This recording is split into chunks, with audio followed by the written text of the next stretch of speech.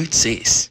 Ooh, mama, get a stranger yeah. Let your roses bloom, like it the moon on the rain.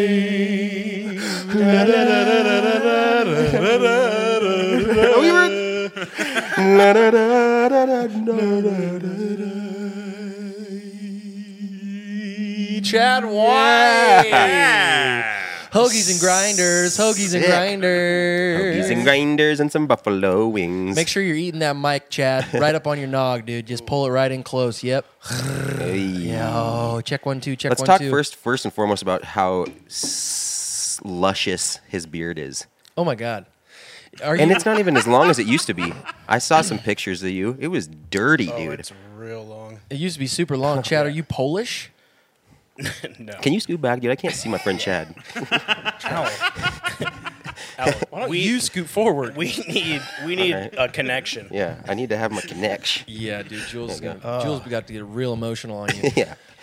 Chad, thank you so much for joining us. We are joined in the studio by none other than Chef Chad White. That's literally what I have you in my phone as. Ooh. Not just Chad White, Chef Chad White.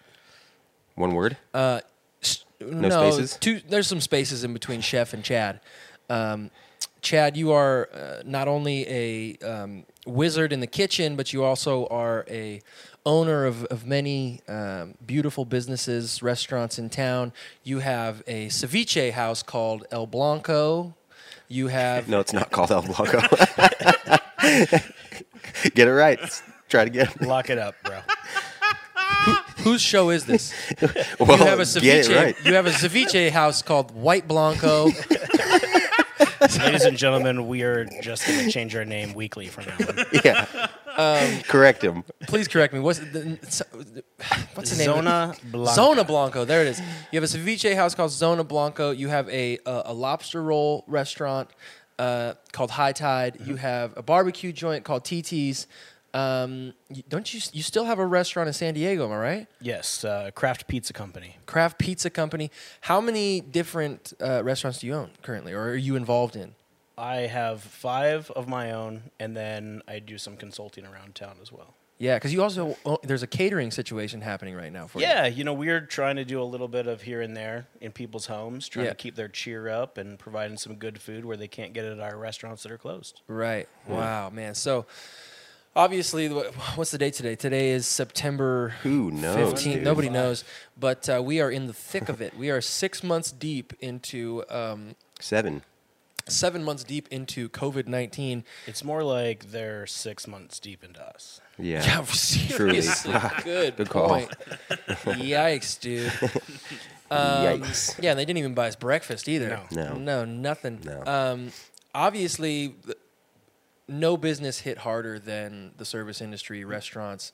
How have you evolved, adapted? Have you been able to evolve your business and to continue getting food to the people? Or are you completely on a standstill? What's your situation like right now, Chad? Well, each different restaurant has its own, struggles, right? Yeah. Its own limitations. So Zona Blanca has been closed since March. We've done a couple little kind of pop-up things here. The first one that we did was really about trying to get rid of ingredients that we had in-house, right? We didn't want food to go to waste. We're already losing money because things were crashing pretty quick, and so we wanted to find a quick way to make that happen. But then we had, people came out and really supported us. They were like, oh, we're going to help you sell this out. And we did it in a matter of hours, which is really incredible. And then we decided to do another one, and I can't remember what it fell on. There was some symbolic reason why we decided to do another day where we opened up. And I think it had something to do with just helping out with our first responders, right? Helping out the doctors, helping out the police and the firemen and things like that, that were taking care of business for us. And then we went dark. We closed our refrigeration off, unplugged everything, turned the lights out. And it's really unfortunate because Steel Barrel, who we sublease a space from, they were just, sorry guys, you guys have to close. Wow. Right? Because they were a nightclub license only. Even though they're really not a nightclub, they were forced to be closed. So that meant that we needed to close as well. High Tide 1 is located inside of a bank building, and with all the businesses that could work from home, they were. So we really didn't have the business that we wanted, right? And so we decided to close that down, and then once things got a little better, we were able to reopen High Tide 2, and we've been open since. But business is really, it's mild, right, in comparison to where we were. Sure. Where is where is High Tide 2 located? So High Tide 2 is located in the old Wonder Bread factory, which is now called the Wonder Building at 835 North Post Street. No way. It's right next door to David's Pizza and the Spokane Arena, just west of the flour mill. Wow. I didn't realize you had 2 of these High Tides. Man, those lobster rolls are You beyond. gotta get me some of those, So man. good. I mean, you just Come brought some of your ribs and banana cream puds, and I just had some banana cream puds in my pants from having some for of all that, you dude. for all you listeners at home, puds is short for pudding. What else would it be? What else would banana puds We tried be? to just put it as Nanner Pud on the menu, and people were like, Is that two? Doesn't Is sound very that appealing. is that 2 O's and a D or just PUD? Z. PUDZ. definitely, Because that'd be puds. yeah, POODZ. Trying to get them. Is there like a dot over the U? Or is that pewds? Yeah. Isn't that like Slavic? I don't know. I was just wondering how you'd spell it. Man, so like, let me ask you a question. What's the first response that you have when this all hits? Like, you're an owner of 5 different restaurants. You're just like, what do you do? Like, where does your head immediately go? Is it panic mode, or are you like a cool, calm, collected type of guy? Like, where do you go? I am all the above. Yeah, I think oh shit was the immediate response. Looking at your business and watching it cut into a quarter, Wow. you have to really start thinking about what you're going to do next, right? And the first thing that comes to mind before our customers, which we love so much, is our staff. Yeah. How do we navigate the situation? What pivoting do we need to do in order to make this work? And at the end of the day, we have to make a decision very, very quickly that is in support of the business so that we can retain as many people as we possibly can who are employed with us. Right. And I'll be honest, at the beginning, we were just like, we don't know what the hell we're going to do. Right. I mean, it was just really, it was confusing, right?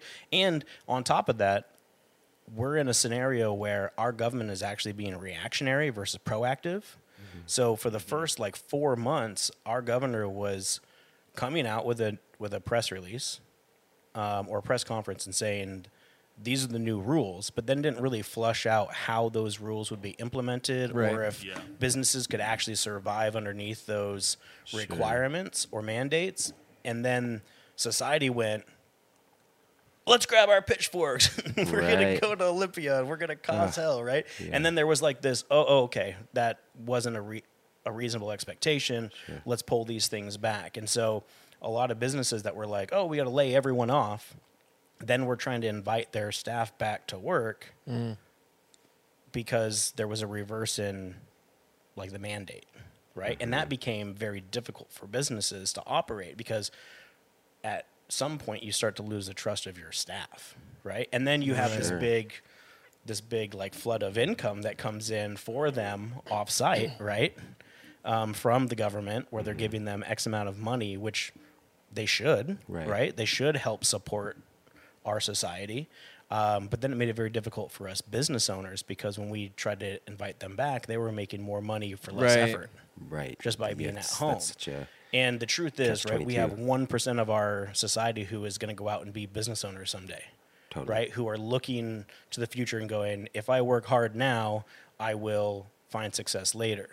Versus people who are opportunists and go, well, I'm just getting money to do nothing. I might as well take it. And I don't fault anybody for that situation. I'm just not that type of person. Totally. So I was really struggling with, how do we navigate this? I can't hold my staff accountable. Right. But I need to operate a business. And so we ended up working with that and going, all right, so this is the amount of team members that want to come back and help us out. How many hours can we be open underneath this amount of support. And then that's what we ended up doing. And I think our first step was we have to do online ordering tomorrow. And so we contacted Quick. You made that quick Oh, decision. I mean, with like almost overnight. Like And do you have your own system in place? A lot of restaurants in town, I'll go like on Uber Eats and I go, why can't I find them on this? I'll pop over to DoorDash. They won't be on that. Then what happens with that delivery service system? Are there some that just take way more of a percentage? Is that why there's exclusivity to DoorDash? I mean, explain that to me. I don't know about the exclusivity thing. I absolutely refuse to be in business with those people. How? All Oh, of them. wow. How come? Absolutely. Well, because I think that they take too much from the business itself, and then they double dip and take too much from the consumer. So I love Zips. I'm gonna say this right now, Bro, dude, let's talk about it. Love Zips is a burger place out here. But right? I'm Yeah, dude. sorry, I'm not going to order Uber Eats on Zips because I know I can drive 3 minutes to pick up the order from Zips. They'll get my full amount of spending dollars, and it'll be what I expect to pay. If I do it through Uber Eats is going to take a portion of their profit or the sale. Then they're going to charge me extra on top of that, and I'm going to spend $45 for 2 double bacon cheeseburgers, a tub of fry, and a Coke. Yeah. You know how the sausage is made, so you kind of like you don't morally you can't abide by that bullshit that they're trying to do. But people like us, we're not business, we're not restaurant owners, so Yeah. we don't see how that works. So it's just like, oh yeah, convenience. It's What so is- easy. What is the dip that a DoorDash or an Uber Eats would take from the restaurant? What's the percentage? 15 to 20%. What? Really? Your guys Upwards mark- of 30, They're taking Yeah, it. so then you see the businesses on said platforms charging way more than they typically would because they have to offset the percentage that they're taking from them. Restaurants typically operate at an 11% net profit Crazy. or lower, right? It really just depends on how well they operate their business or how well they're swindling their customers. Like at the end of the Right. day. What right? is the dish? What is the most typical dish in universal restaurants in America that is like the highest profit margin? Right? So like is it lasagna? Is it a cheeseburger? Like it typically costs us this much to make this Let's specific take item. guesses. Do you know the answer? I mean, I think I have an educated guess. What do you think? Well, my question is what item is on most menus across the board? Like, you even go to a Mexican restaurant, they're like, you can get a cheeseburger. Mm-hmm. What is that item that is on most every menu that is there because of the profit margin and also the ease of making it? Anything fried. Yeah, I was going to say like French fries. Anything fried. However, what I found in all of my businesses that I profit the most off of is pizza. Oh. That was my answer. Really? It Yeah. does not take I'm like looking for the voice. Yeah. Yeah, I know the voice of God. It's Daddy Steve over there. I got Daddy. that right, Lord? Yes? Yeah. Yes. You did. It was pizza.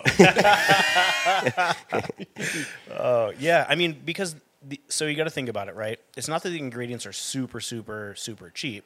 It's that you don't need to put a lot of ingredients on the pizza. Oh, yeah. Dough isn't expensive to make. There's a time process where you're going to pay in labor. Oh, but you're yeah. making dough in such a large batch that if you take how many pies you can make by how many hours it took to produce that batch of dough, then you're looking at a lower cost and a higher Gotcha, profit. And then you look gotcha. at like all of your toppings, you're just sprinkling cheese on. You're not like dumping a bag of cheese on this, and then you're putting Whoa, paper whoa, whoa. thin sliced. You've obviously Cured never meats. had one of me and Julian's pizzas. Well, I guess I'm slightly offended I haven't been invited. For that. Yeah. You are now, dude. You We're brought still us working those. on- You brought yeah. us those ribs, dude. I'm about to touch you. Do you have a long stick with a little hand? Yep. Social distance Little touches. garbage grabber. Yes. Of all the chain house pizzas, Papa Murphy's, Papa John's, How many papas make pizza? There's so many. Papa fucking- Doc? Papa Dot had one. All Papas. Of all Pizza Pipeline, Domino's, like, what's the best one in your opinion? What's your favorite one to you're a Indulge. lover of Zips. Me too. I rocked through the other don't day. think I've had Zips. We went. I had my buddy, my Australian friend was in town. And we were my wife. My wife. She eats like an Olympian, right? She eats like Michael Phelps. Or no, Michael Phelps eats like crazy. She eats like very. Michael Phelps probably eats pretty good, dude. It's a good reference. No, they It's fine. said I read some article. He eats like 100,000 calories a day or something bonkers like this. Oh, then bad. When he was training for the Olympics, he was eating like 6 pizzas a day. Wow. I might be making up those numbers. I don't know. You are. Anyways, Certainly. so I kind of like if I'm gonna go to Zips, that's not a family meal, right? Because my wife, Taz gonna have some crinkle fries. She's gonna have a broccoli bite and a cup of water. yeah. Broccoli smush. So I cruised through Zips. You're a fan of Zips. Zips is a local fast food. Yes. You would consider it fast food. Yeah. It's like boutique fast food though. It's like a higher end fast food burger. Yeah, I mean, it's not cheap by any means. It's not right? cheap, but it's like In-N-Out is technically fast food, but that's like gourmet. I love In-N-Out. I'm a big In-N-Out fan. So, sorry, this is a really long-winded way to just ask you what's the best chain pizza. Oh, man. All right. When I say best, if I'm going to put trash in my body, Yeah. Come on, trash it up. If I'm going to trash it up, Little Caesars. Oh, dude, 5 hot and readies. Oh, Yeah, son. $5 hot and ready. They got that. They got Yes. those sauces too. Yeah. Yeah, they got all those sauces. all The of garlic them. cream sauce and the buffalo ranch That and the garlic- yum yum yum. That garlic is incredible and does incredible yeah. things to my body. Does it? Yeah. Yes. Yeah, you should. Yeah. Yeah. I used to go to Taco Bell and ask my mom I want the nachos, Mom. They used to like give you a bag of cheese. chips and then just a cup of the nacho cheese. Yeah. Wouldn't touch the chips. Just Just finger fingered. scooping the nacho cheese. gross. Oh, Yeah. whipping Yikes, it in. man. Do you ever do that with the hot and readies? I'm a dunker. You're a straight dunking, Duncan, dude. dude. Dunk. Tim He's got, Duncan. he's got class, dude. Tim Duncan over here, the greatest spur to ever So- ever live. But So you now- know it. You got facial stuff. Yes, true. You got to be careful, right? And I'm always moving and Right. going places. Yeah. So if I just this thing just gets, and it's the shortest it's been in 10 years. I saw some videos of you. Yeah, I feel like when You we had a first long one. met, you proper like Samwise. No, what was the character on Lord of the Rings with the huge Gandalf? beard? Gandalf. Well, Gandalf. Yes, you were straight pulling a Gandalf. I was there. I was a halfway ZZ Top. Wow. Which, like, okay, so let's talk about that. As a chef, growing up, my mom cooked every meal. She's just an incredible cook, awesome cook. But every once in a while, I'd catch a hair, right? I'd catch a hair in the lasagna Pubes. or the fettuccine. What's going on with that, with the beard and stuff? Lots of maintenance. Lots of clipping clips. He definitely like grooms that thing. You can tell, man. You can Got it. tell. Yeah, you do well. Do you Oils. do yourself, or do you go to a barber? I go to a barber, Uh-huh. Buck over at Porter's. Shout out to Buck. Buck. Buck is the man. The Buck stops here. All right. Anybody? Good one. But no, he does a good. he takes really good care of me. I get my hair cut once a week right now. Really? Nice, Yeah, dude. because I don't have time to do stuff. Yeah. I You bet. are a busy man. Yeah, I wanted to ask you about that, Chad. You're a pretty young guy, and you're a business owner of several businesses, and I'm interested in how you develop that work ethic for yourself. And I understand from indulging in your life story a bit last night that you started young and like kind of having a reaction to 9/11 and a frustration with all that stuff. You kind of like decided to go enlist. Yeah. And talk about that. Where did you like learn how to get to where you're at? Well, Julian, it actually started a bit before that. Okay. So my family, my stepfather, who just passed away like 4 months ago Oh, or sorry less. to hear that, man. Bless his heart. His family owned a dairy farm in Badukching, Addy, Washington. Oh shit! I forgot Yeah. about this. And my aunt was Alan's teacher. Oh, whoa. Yeah, dude, we connect. This is the weirdest thing. Continue, because then I'll go on a caveat later, or else I'll just talk in circles. So I spent, instead of hanging out with other kids in the neighborhood during summer from, I'd say, the age of 10 until I was 17, I I spent all of my summers on a dairy farm, milking cows, hooking up irrigation pipe, baling hay, Oh, wow. all that. So I learned work ethic from a really young age. Liked it, hated it. I think there was in the first year was like, oh, this is the coolest thing ever. I get to Sure. like ride around on tractors and I Yeah. get to pet cows and And it became all a that job. stuff. And then it did become a job. And I think as I got a little bit older, I really wanted to just hang out with my homies. But I'm so glad I didn't. Right? Wow. Like, I Cool. mean, Yeah. I miss Yeah, them. Like, yeah, they totally. were great. But, like, what it's done for my career, you can't replace that. Mm-hmm. Right? Like, I get up every day, and I don't care how much I bleed. This is passion. I'm so excited to do what I Yeah. do every single day. And some days suck, and some days are great. And most days are great, I'd say. Right? Like, you make your day great. Mm-hmm. Yeah, You get to choose it. totally. So, yeah, and then 9/11 happened, right? And that was tragedy. And I woke up. My stepbrother was sitting next to me, and he showed me a lot of what was to be done on the farm. And he had a great amount of work ethic and just a good like mini mentor for me.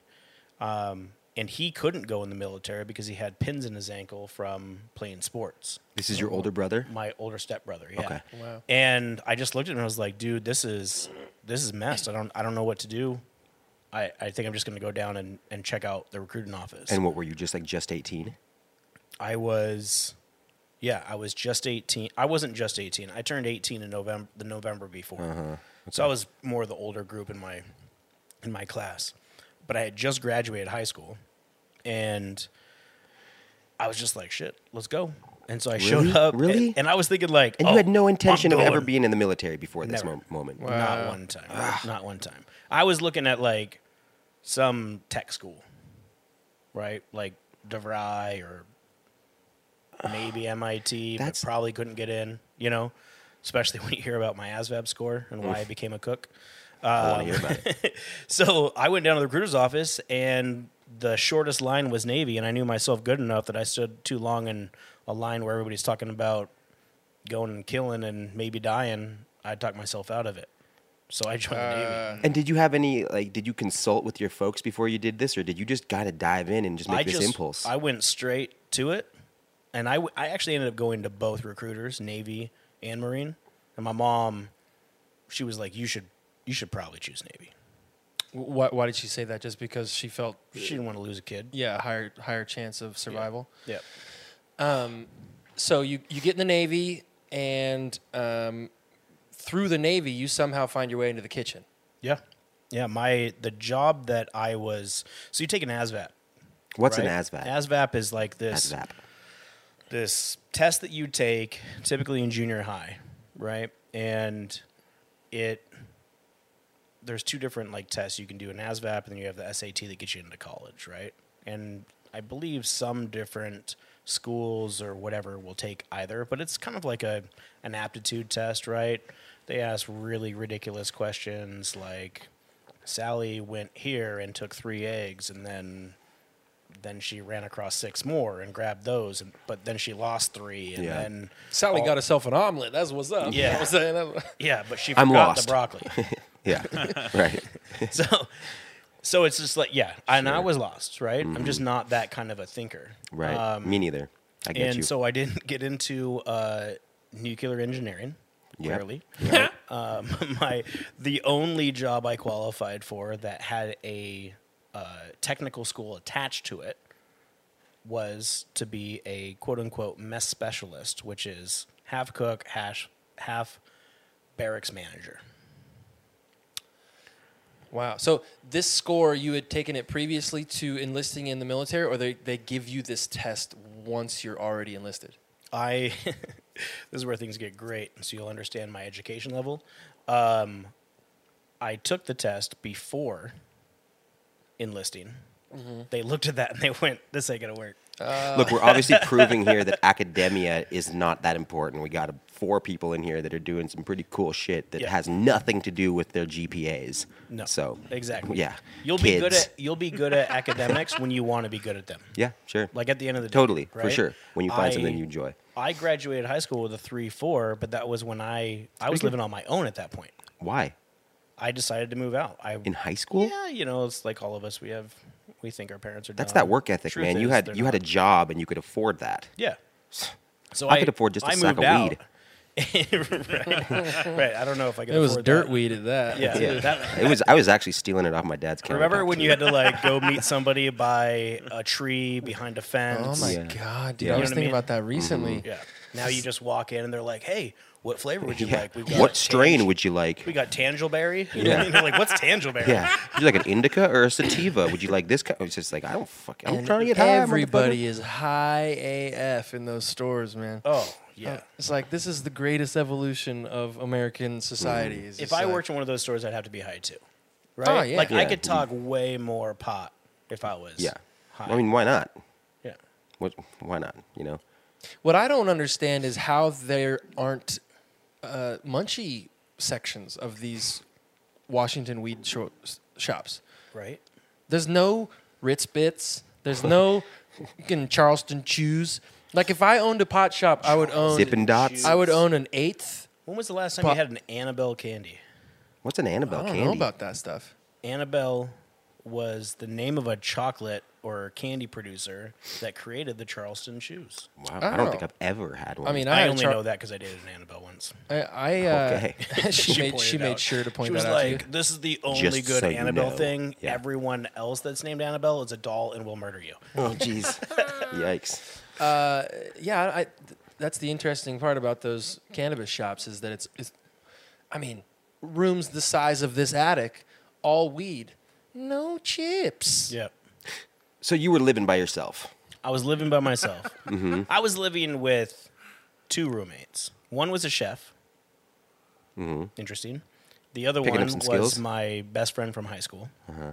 And it was now my responsibility to get better grades. Well, let's just say it was my responsibility to graduate, and I wasn't heading in that direction by any means. Oh, wow, Were you okay. getting into some stuff at all, or were you just wasn't- kind of just no. not caring? I just sucked Uh-huh. at school. Same. School was not important. There was a couple important things.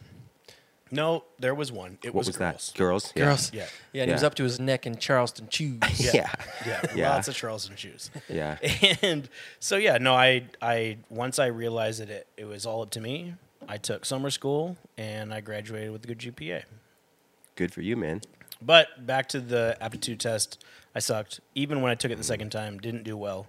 I scored the lowest possible score I could score to get into that rate, which meant then I have two choices. I could either be a undesignated person as a seaman, a fireman, or an airman, right? Which basically you either put out fires, chip paint sides of boats for 3 years, and then you can take a test to then take multiple tests to get into a rate. Wow. So I said, all right, I'm just going to be a cook because I'm going to go to a trade school. They're going to teach me how to be a cook.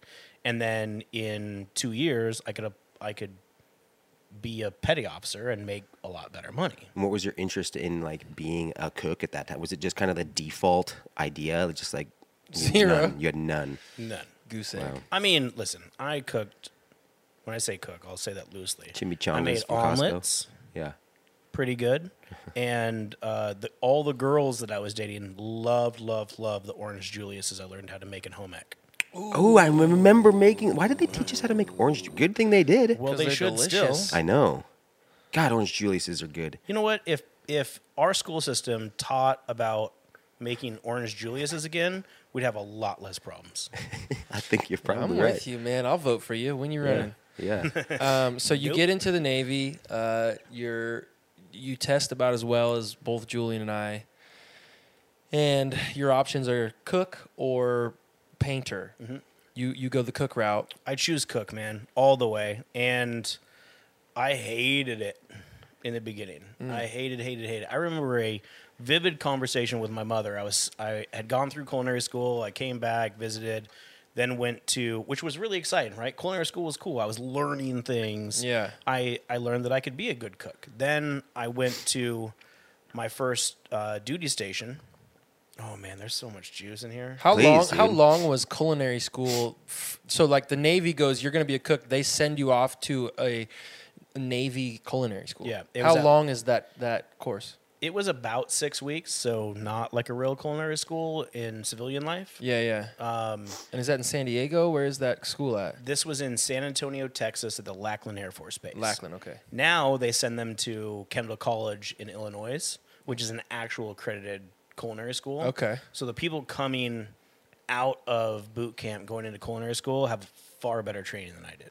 So now that it feels like in the last 10, 15, 20 years, food has really had this surge in people's attention, right? Mm-hmm. Like the food that we're putting in our bodies, the attention to detail seems to be just a lot higher than, at least when I was like 5. I grew up near Addie. That's like Yeah. another random connection that we have. Mm-hmm. And, you know, we didn't have really any proper restaurants in the town I grew up in, but now it seems like in the last 15 years with the celebritizing of chefs and cooks, has it also changed the mentality of the military? I know it's changed like school lunches, you know, we're trying to take better care of our, you know, what we're feeding the younger generation. Are we as a country trying to feed and nourish the troops a little better? Do you see that happening? Yeah, actually, when I was in, they were really big on making sure that we understood how many calories we were providing our troops, right? Okay. So there's two things, right? There is morale, Right. and morale is almost far more important than health. Okay. Because if you have soldiers or sailors who are on a ship and they're out to sea for 45 days without hitting a port, they're getting a little stir crazy. God. They need to have quality food that makes them feel good. So when we start to see a lot of issues happening on the ship, the captain will call down to the food service officer and say, dude, pull out the sticks. People are losing their shit. Wow. Right? Because people are just, I mean, that's how it is. You have a good meal, you feel good, you want to treat people great. You have a bad meal and you're like, F everyone. How big are the freezers on those ships if you're out for 45 days? On an aircraft carrier, they are massive. I mean, we're talking, man. Give us in I can't- square like- feet. Can you give us like an estimate? At least as big as the Zephyr Lodge. Wow. Oh my God. Like one Really? floor, just massive, right? Like they'll bring in pallets and pallets and pallets and pallets of food, and they'll load them in according to how that food will be utilized. So it's very like well done when it comes to logistics. Yeah. But it like they'll bring in 24 semi trucks, Wow. like Jeez. frozen food semi trucks, and load out these before we just go out underway for even 3 or 4 weeks.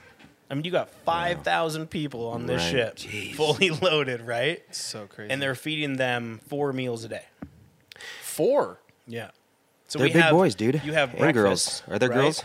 You have lunch, and then you have dinner, and then you have mid-rats, right? And mid-rats is for the people who are working through the night, right? They have the midnight shift, Mid rats. Gotcha. right? But then there's also a touch and go that's 24 hours. It's a salad bar with hot dogs, chili, Wow. and some other crap that's not great for your body.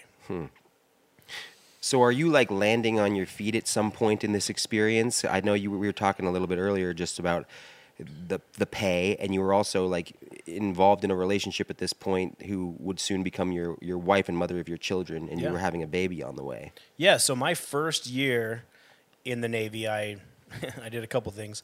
I dislocated my knee while I was at my first duty station, the USS Benfold. I went to the submarine base, and I had a full reconstruction of my knee. Oh my right? God. So I was stationed on shore for about close to like 12 months, right? Like almost a full year. I went through rehab and whatnot. During that time, I had bought a car. At that time, also, my pay was $10,400 per year. living in San Diego. That's, Now, that's in about San Diego, that's about which the is annual inexpensive. salary of every Live at the Lodge How Good's This Podcast employee. You're making that much? did I just hear God say he's only making $10,000? Dude, even God's I affected wish. by COVID. So yeah, no, I was in a rough spot, and I took a second job while in the military, which is not Wow. exactly okay. Why? But I Because did of it. conflict of interest or something like Yeah, that? well, I mean, if you get like called to duty, you have to just like walk off your job. Like I'm government property at this point. Right. I don't really have a choice in the matter. I signed it. I agreed to it. I need to be at work. So I worked a second job as a front desk supervisor at Shelter Point Hotel and Marina in Shelter Island in San Diego near Point Loma. And I met a girl, and I'm lactose intolerant, by the way, in case anybody was wondering. I was. I would buy ice cream every day Why? to talk to her. Ah, what a sweet heart of a man. And then I would just give it to the gals who are answering all the PDX phones. I was like, you'd eat it in front of her, dude. Yeah. That's savage. Oh, yeah. Feels So- like that. Feels like that episode oh man, what's the movie? The Ben Stiller movie Oh with yeah, where Polly. he eats Along all, Came yeah, Along Came Polly. Polly, where he like, eats all the You remember hot this? food. He goes out to the Indian Shits his restaurant and he's pants got hard. irritable bowel syndrome and he's sweating. It's delicious. Yeah, the things we'll do for a cookie. Yeah.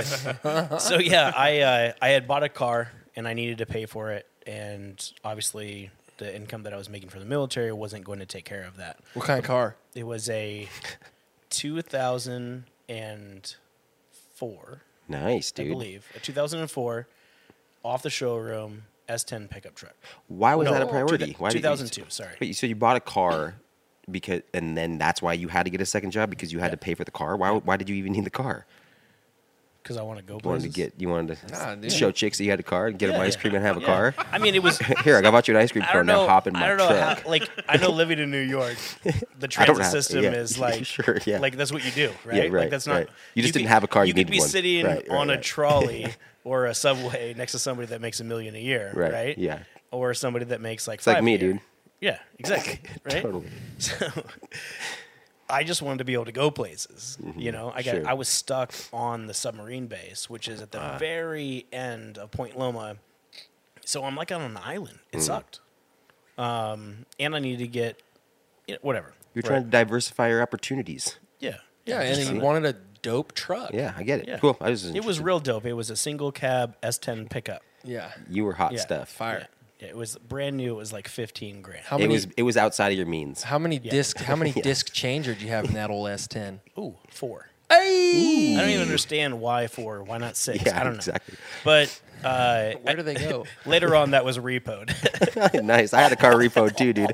Nice. yeah. That's our I was- education. I was- That's our right? education. My Jeep got repoed too. Yeah. Jeep Grand Cherokee. 4 o'clock in the morning. Your Boom, life boom, has boom. never been so low as to having No, to it ha- drive a it's been- Jeep it's Grand been- Cherokee it's and been then lower. having to give it away. Yeah. I've had some less rock bottoms than that one. Okay, so you Go ahead. get an S10 pickup. You meet a lady. You eat a gallon of ice cream for her a day. What happens? Bring us back to You're the making 10 for nothing. Yeah, bring us And- back to the cooking situation. So when did it take off? Like while you're cooking in the Navy, was there a moment? Was there a like when did it change? When did that? Well, it's funny you asked that, Al. Yeah, I'm curious. No, I was actually. It was funny. I was on the, and it happened before I bought the truck. But I was having a conversation with my mother, and I was telling her how much I hated the Navy. How long have you been in? A year. Telling her it just this sucks. We're not even really cooking the food that we are trained to cook in culinary school. I'm legit taking things out of foil boxes, putting it in the oven, and then reheating it. And you It's were already also just done. stationed like right outside your house. Yeah. Yeah. So Yeah, you I weren't was really, living you on weren't really base. like far away or Yeah. anything. You weren't. Well, I was living on that boat. Okay. Yeah, So yeah, there was no like my daily commute was up 2 ladder wells and down a P-way like 60 feet. when you got into the military, did you have a feeling or an inkling that like yeah, I'm going to see the world and I'm going to see some see some action, and then you just stayed in San Diego. Yeah, it was really boring. So I'm on the forecastle, right, which is the front of the ship. I'm having a conversation with my mom, and I said, I think I'm done, right? This isn't for me. And she's like, do you read anything? Like that contract you signed with the Navy, how you like can't just go Right. somewhere. Like, do you want to be breaking up big rocks into little rocks in Leavenworth? Like, you need to figure this situation out, right? And I was like, yeah, you know, and I'm still in that mode of like, my mom doesn't know anything that she's talking about. Sure. Right. So she said something that was really remarkable, and it changed my way of thinking. She said, Chad, what do you put food on?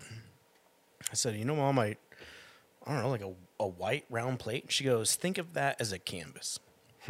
You've been an artist your entire life. You've drawn, you've painted, whatever. Paint on that white plate with food. I was like, but they won't let me change the recipes. Do it on your off time. You can invest in your career outside of your career. It's a good mom. And I was just like, whoa. And then she followed through, that's a smart mom. Totally. Because she knew I wasn't going to take any of that advice. Yeah. And she started sending me cookbooks with lots of pretty pictures because that's all I needed. Ah, that's so cool. And so I started making these recipes, so on and so forth. I got my rehabilitation from the knee surgery, went back out to sea, started cooking on an aircraft carrier, worked my way up from general mess to the wardroom, cooking for officers, then cooking for a captain. Wow, and then I was cool. able to cook the food I wanted to cook. You were. Yeah. They gave you some creative control. What with is all the that. what is the difference between cooking for? So you went from cooking for 5,000 people to cooking for just the officers, which I would imagine is what 100 guys, It's under 250. under 250, and then you start cooking for a captain, which is how many captains are there on a naval ship? One. Who knows? Okay, so there's got to be a difference when it comes to cooking as how many people you're cooking for, like the quantity. Yeah. What's the primo number of people that Chad White would cook for in a night to make the best meal possible? Is it 1? Is it 10? Is it 50? What's 10. that? 10. 10's the number. Yeah. Oh, 10 is wow. awesome. That's so cool. 10 is so awesome. I love getting invited to cook at people's homes where I'm only cooking for 10 people. Because, like, Noted. cooking for one person, there's going to be leftovers. Right? Right. And not every, like, I don't know, you're just, like, kind of, like, put in this box. I cooked for 2 captains. One was all about BLTs, and that's all he wanted. And the other guy was like, I want you to go out into Sasebo, Japan, and I want you to go to a farmer's God, that's so market, cool. and I want you to pick the coolest stuff, and then you're going to cook for some foreign dignitaries and me. Wait, back up. When did you start going and traveling and doing all of that and getting to that place? Well, Like just- you just started going out and When and- we Just when on we the boat pulled and into boats going there. when we Right. pulled into ports. yeah, and he was sending you out, huh? Yep. Wow. Dude, that's so rad. Yeah. So, of all the places that boat went, right? How many different places did that boat port while you were cooking for that captain? Rim pack was 5.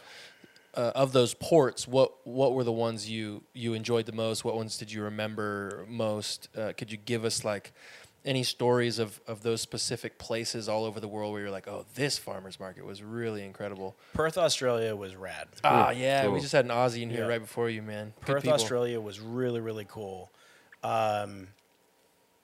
Japan was cool because there was things I'd never seen before. Right. You know, Like what?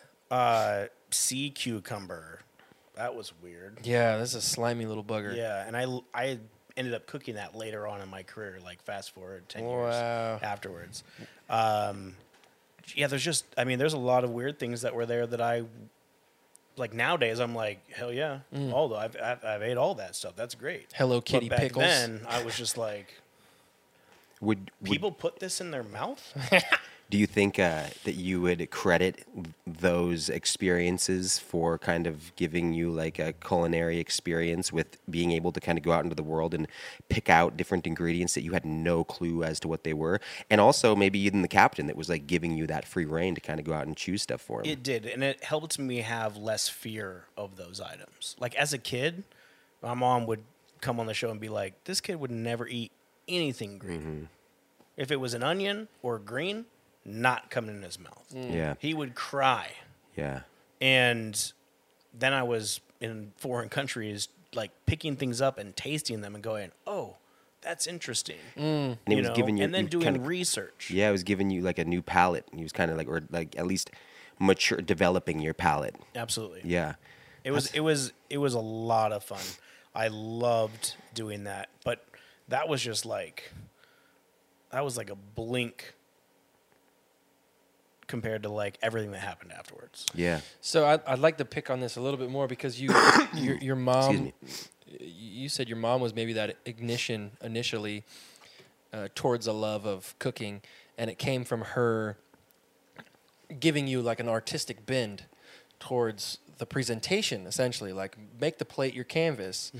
And I don't cook a lot, Chad, but I've been recently getting into it during COVID. And there's two elements of cooking that like I'm really excited about. And I don't know if that's just the performer in me or what, but presentation and quantity are two aspects of cooking that I'm really interested in. Was it presentation that really brought you over the fold of like, oh wow, there's this whole world of not only is our ingredients endless, right? But the way you present these ingredients, right? So as a musician, there's only so many notes you can play, right? But you can present those notes connected with the artistry of the way you dress or the way you sing or the way you sound in endless ways. And I feel like maybe ingredients and cooking and presentation are in those same ways. Was that really the catalyst that got you excited about cooking, you would say? And how do you continue to develop those tools? So presentation was the first thing that I focused on. Ah, okay. Right? It was all of it, like it had nothing to do with flavor. I Okay. was putting together beautiful plates that taste like a bag of punched assholes.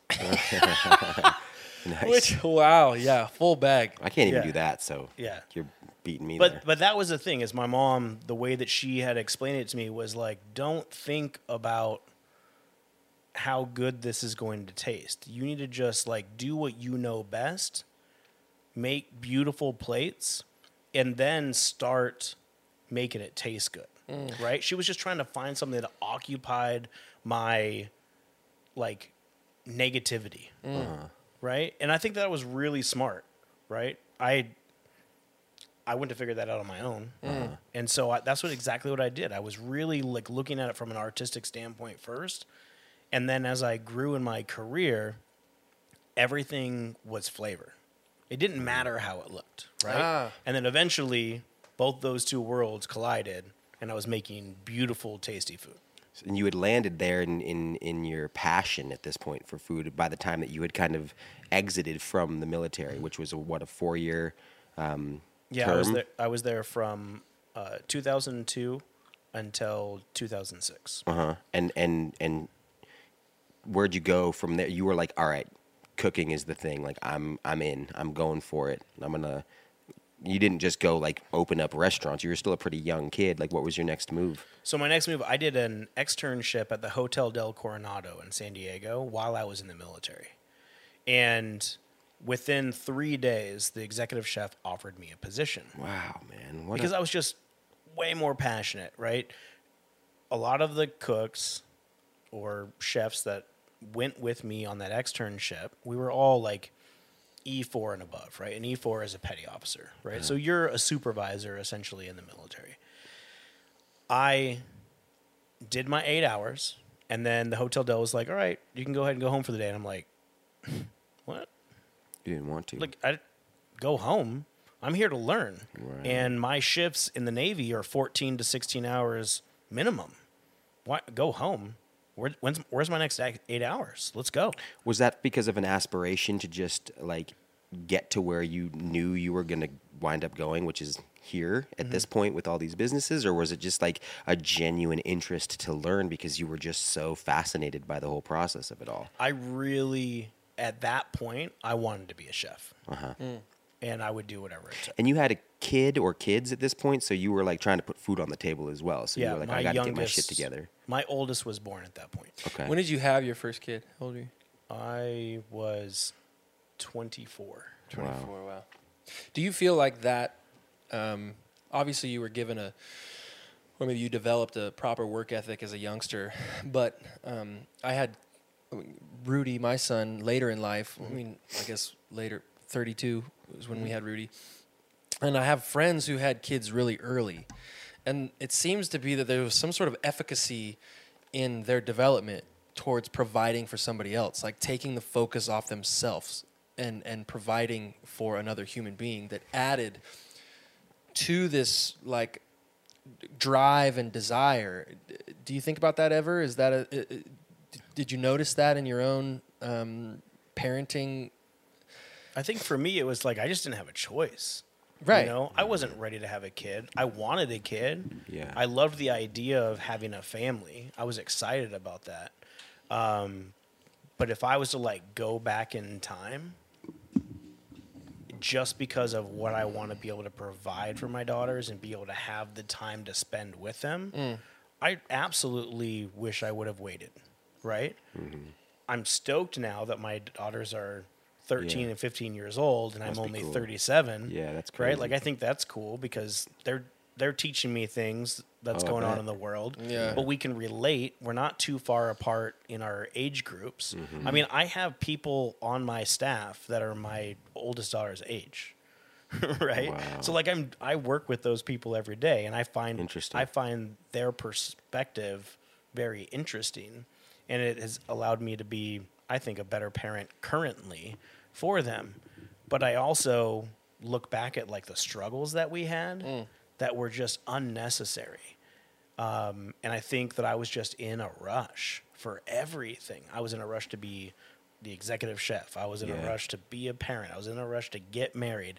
You know, I wish I would have spent more time when I was in the Navy, like going out and experiencing all the places we went to. But I was just experiencing the bottom of a bottle. Yeah. Right? Oh, It was yeah. like, and it wasn't like I was depressed. It was just like, Yeah. yay, land, let's get hammered. Yeah, totally. So For I didn't sure. even see half of what I should have saw, Yeah. you know, until I was well into my 30s, and then I was able to travel because I could afford it, right? And then I was making the decisions to go to those places to learn something specifically. Right. So at that younger age, having children, it kind of like stopped life in a way. But what was good, I think in retrospect, having that stop life for me in that area allowed me to not fall into like really bad temptations that was happening around me in my industry. So instead of me going out and drinking every night at the bar when Right. I got off work at the restaurants, Which is I easy was to going do. home to take care of my kids. Right. Right. And it kept me out of a lot of trouble. I bet. How, this is like and this might be too forward of me, but uppers in the service industry, like they have to be huge. Yep. Absolutely. Our industry specifically has probably the highest rate of drug and alcohol abuse as well as domestic abuse. Domestic abuse. Wow. Well, you got to think when people are Yeah, when they're hurting, just- yeah. right? When a dog is scared, that's usually when the dog bites, Right. right? So people who are poor, hurting, and scared are often going to make the worst decisions of their lives, right? And that may come from years of experience of bring up, right? Where somebody has no opportunity other than to work in the service industry because they don't have an education and they've been born into drug and alcohol abuse or domestic abuse, or they rebelled from their families or didn't feel like they had a place where that they could share a common ground with anyone else except for in that like school of the hard knocks attitude, and that's our industry. A lot of people in our industry really are plagued with those kinds of issues. And so cocaine, anything that'll get your mind off of work, Yeah. right? Drinking, Right, but it seems like high-end drugs, like it seems like weed and heroin would just not work well with the rigor of cooking 400 dishes a night. No. It seems like you would need to just pop, pop, pop, pop, pop, pop. I mean, I'll go into a restaurant, and I have a couple questions for you, Chad, that I've been storing up in my old dome pipe here.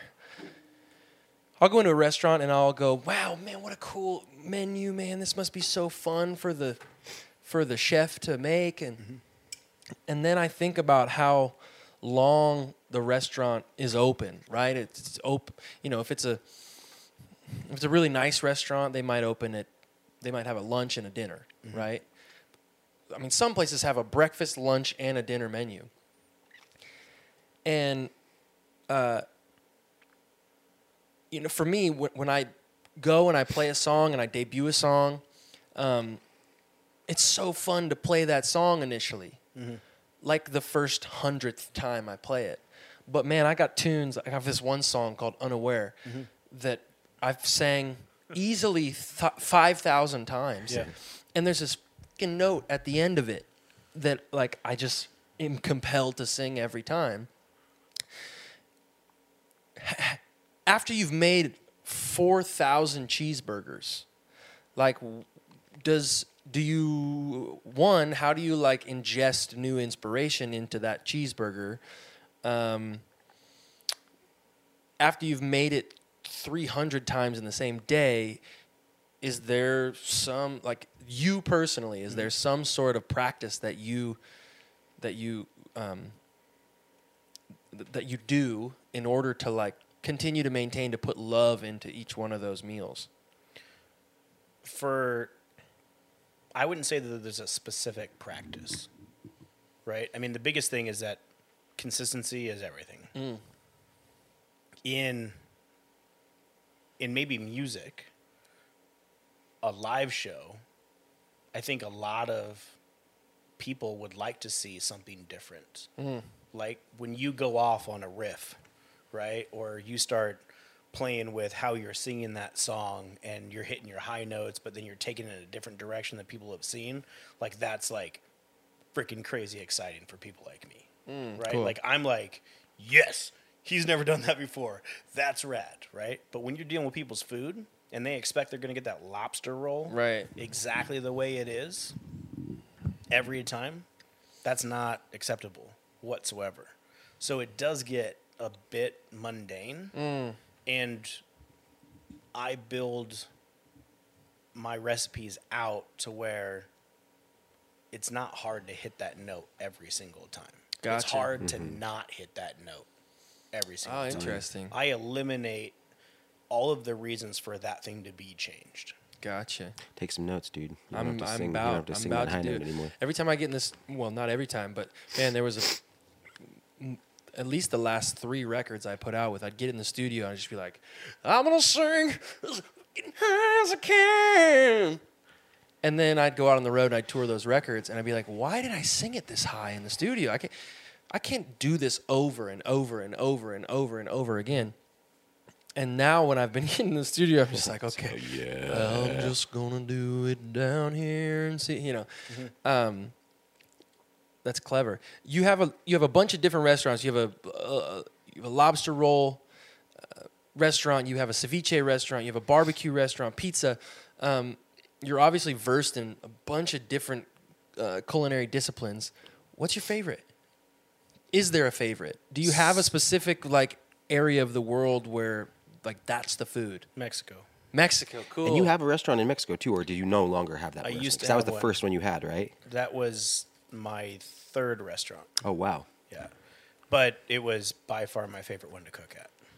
It was Mexican food as well. It was. Yeah, in Tijuana. In Tijuana, right on Revolution. Wow. Bro, I just did the other night. We had a couple friends over, and I did some carnitas in the crock pot Yep. for 14 hours with Mexican Coca-Cola. Ooh. Have you done this recipe before? I have not done Mexican Coke with carnitas. Bro, I would love to do this for you. was good. It was Let's pretty do banging. it. I was very proud of it. So what Do you have about an Mexico? Do you have an Instant Pot? Yeah. Because you could have done that in 2. Oh, maybe not an Instapot. I have a crock pot. I did it in the crock pot. Okay. You still could have done it in 2, is what Chad's saying here.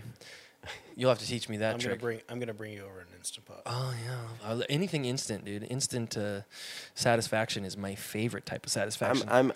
Why Mexican? All right, so my ex-wife is from Coyuca Benitez in Guerrero, Mexico. So just northeast of Acapulco. Okay. And her family really, I mean, she and her mother are the only one that speak English in her family. Wow. So all of my experience with their family was like very connected to their roots.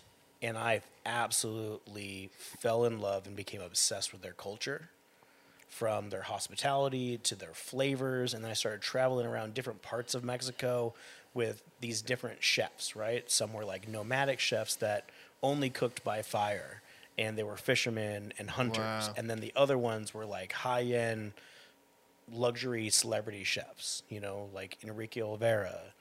I mean, this guy is insane, and I've had the opportunity to cook next to him. And just the way they think about food, but also like dig really deep into their culture. Not even just like the good culture, but the bad culture and where things came from. Like Mexican food has so many worldly influences in it that people have no idea. I think Mexican food probably has the most flavors out of any cultural food presence anywhere in the world. Wow. And it just blew my mind. If you would have told me when I was 12 years old that I would be eating bugs at 30 years old and like actively searching out the bugs to eat because they're delicious, I would have told you you're an idiot. There's no way. Which bugs land on the Michelin list? Crickets. Maguey worms. Maggots? So these are worms that come from the agave plant. Oh. And Also Chinita tequila. ants. Tequila comes from the agave plant. Just a little caveat there for you, Steve. They have ants. They have ant larvae, which are called escamoles. They're the eggs from the ants, and they're cooked in butter with salt and pepper, and they're delicious. They taste kind of like a Parmesan version of cottage cheese. Wow. Yeah, crazy, Interesting. right? But I didn't know about these things. I mean, I'm like in Guadalajara or Tlaquepaque, and like eating grasshoppers out of a bag, like Wow. kippered snacks, and they're delicious. Yeah. But it's like I just didn't know anything about this stuff, and it was just insane. And so I started applying those flavors to my food, and that's when I found my flavor, where I was most It's like inspired. finding your creative voice. And I love seafood, so mixing Latin flavors and seafood together was my perfect recipe. When I first went to Zona Blanca, Zona Blanca, we were shooting a video for this charity that we were doing together. So we know each other in all these really weird, like, different pivots, right? Yeah. So your aunt was one of my high school pottery teacher. You went to high school with my sister-in-law. Yep. We were playing a festival in San Diego, and my organ player Greg was he's a really great chef. Yeah. And he was doing, I don't know if A demo. A demo. There you go. Yeah. And you randomly got asked, "Hey, do you want to do this demo with this musician? He needs some help." Yeah. And you came. I think I sang a song during this time, and we met there. And then you're like, "Oh," and then we found oh yeah, I grew up in Addie, and it was like the most weird, different connections. But when I went to Zona Blanca, we were shooting some promo for this charity event for the Grayson House, which is a nonprofit in town that helps young pregnant teens who are don't have a good life, family situation. And you made me a bunch of different dishes from your shop, but there was this one dish that had was Doritos and gummy worms and talk about this dish. This Yeah. was I brought it. You put it in a to-go thing. You put them all in a to-go thing, and I brought them home. And I remember my best friend Paul and I were building something. And I'm like, dude, I got all this stuff. And I opened it up. Boom, delicious. Boom, delicious. Boom. They were all delicious. But then when we opened up the last one, it was like, is this a joke? Not a joke because it was delicious. It was seriously delicious. But there was gummy worms in it. Face value and was like, what the hell? Exactly. Yeah. I was like, what is this thing? Talk about that. Where was the inspiration of what is this dish and where did you? So I had this cool opportunity. I don't know how I landed it, but San Pellegrino puts on this thing called the 50 Best Restaurants in the World, right? And they have them separated into categories of Asia, Latin America, and the world, right? And I was invited as an influencer because I had a decent following on my Instagram. Okay. To go to Mexico City and basically tweet Instagram and Facebook everything that was going on as a tastemaker, essentially. And so I got to go to all these crazy restaurants every single day. I mean, I probably packed in 12,000 calories a day. Hey, dude, Wow. pulling the Michael Phelps. Yeah. Yeah. But I wasn't doing breaststrokes. Yeah. I was crawling because I had so much tequila in my body. Yeah. So I went to this restaurant called Quintanil, and the chef at the time took, I think, number 4 best restaurant in all of Latin America in Mexico City. Wow. And his name is Jorge Vallejo. And his restaurant is fine dining to the max. And I may have smoked a little something before I went there. Was it salmon or? It was salmon, yeah. I was smoking salmon. Perfect. I brought smoked salmon from Spokane. And Delicacy. I was still quite hungry because the meal that we were having was micro courses, but it was 12 different courses. And so I went outside and smoking a little bit of that salmon, and I see this line of people, and so I just, I'm curious. I wander down this pathway, and we're in a pretty elevated part of Mexico City, and when I get to the line, it's every type of human being, from grandma, kids, businessmen in suits, hipster people, everything, right? Hipster people. They're a weird class. Yeah, sorry to single you out, guys. So I see this line. I'm like, well, I got to stand in this line and get whatever they're eating. This is crazy. Every single type of human being likes this food. What is it? And it was Dory Locos.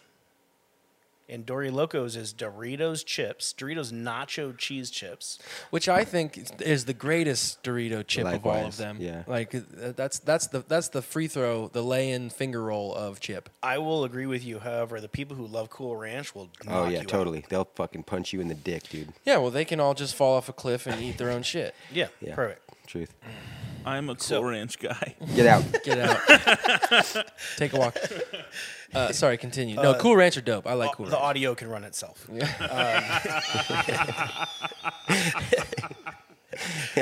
No more camera shots on you, Chad. Singer, dude. So I get up there, I place my order. They give it to me in just seconds, and it's Doritos nacho cheese chips, gummy bears, pickled pigskin, japones cacahuates, which is Japanese style candied peanuts, cucumber, some sort of tahine and chamoy mixture, and then herbs and chilies. And it was everything that my mouth understood as flavors and more. So sweet, That is insane. salty, spicy, sour, and then that magical dust that makes everything taste delicious. Chip Yeah, dust. chippy dust, baby. You know what Nacho chippy cheesy dust is, dust, chippy right? dust, chippy dust. That has MSG in it. Yeah. Monosodium glutamate. That's it. That's that stuff on like Tim Cascade jalapeno chips that even though when your mouth is on fire, you have to reach for that next chip. You have to reach for that next bag. Fair enough. Yeah. Fair enough. What? That's after that Spokane smoked salmon. Yeah. Do you think that like when whoever the brilliant human that came up with this dish, do you think they potentially also had some smoked salmon, and they were just like, man, what do I got in the fridge? There is a good chance. And they just took every single piece of leftover thing. They had like just enough of the Doritos in the bag. They're like, well, I can't eat. I got to mix this with something. A couple leftover pickles. They just all throw it into a salad bowl and just whip it up. And there you have a brilliant concoction. Cheech and Chong probably invented that. How much of cooking is that? Like, how much of cooking is taking a nice rolled up batch of smoked salmon and going like, what's the craziest thing I can think of right now? I think some of the best recipes that were ever created were created around smoked salmon in somebody's apartment. I have some questions. Okay, give me the top. Give me the. What do you think? Because I think grilled cheese tomato soup, dude. That's like my. If I was locked away, and I was gonna die, that would be my. All right, so here's the thing, right? I'm doing a dinner tonight for this birthday, right? And the other night, after plenty of smoked salmon, I had leftovers from a party that I had catered that day, and it was smoked tuna. It was raw tuna, and then this salsa that I made with peanuts, chili oil, chili, citric acid, fish sauce, cilantro, right? So I took these tostadas that we grilled up on our grill. I smeared some mayo on it because fat's where it's at. And then I added both the smoked tuna and the raw tuna and then put the peanut sauce on it. And then I ate it and I said, this is what we're serving at our next deal. Yeah. Let me ask you this.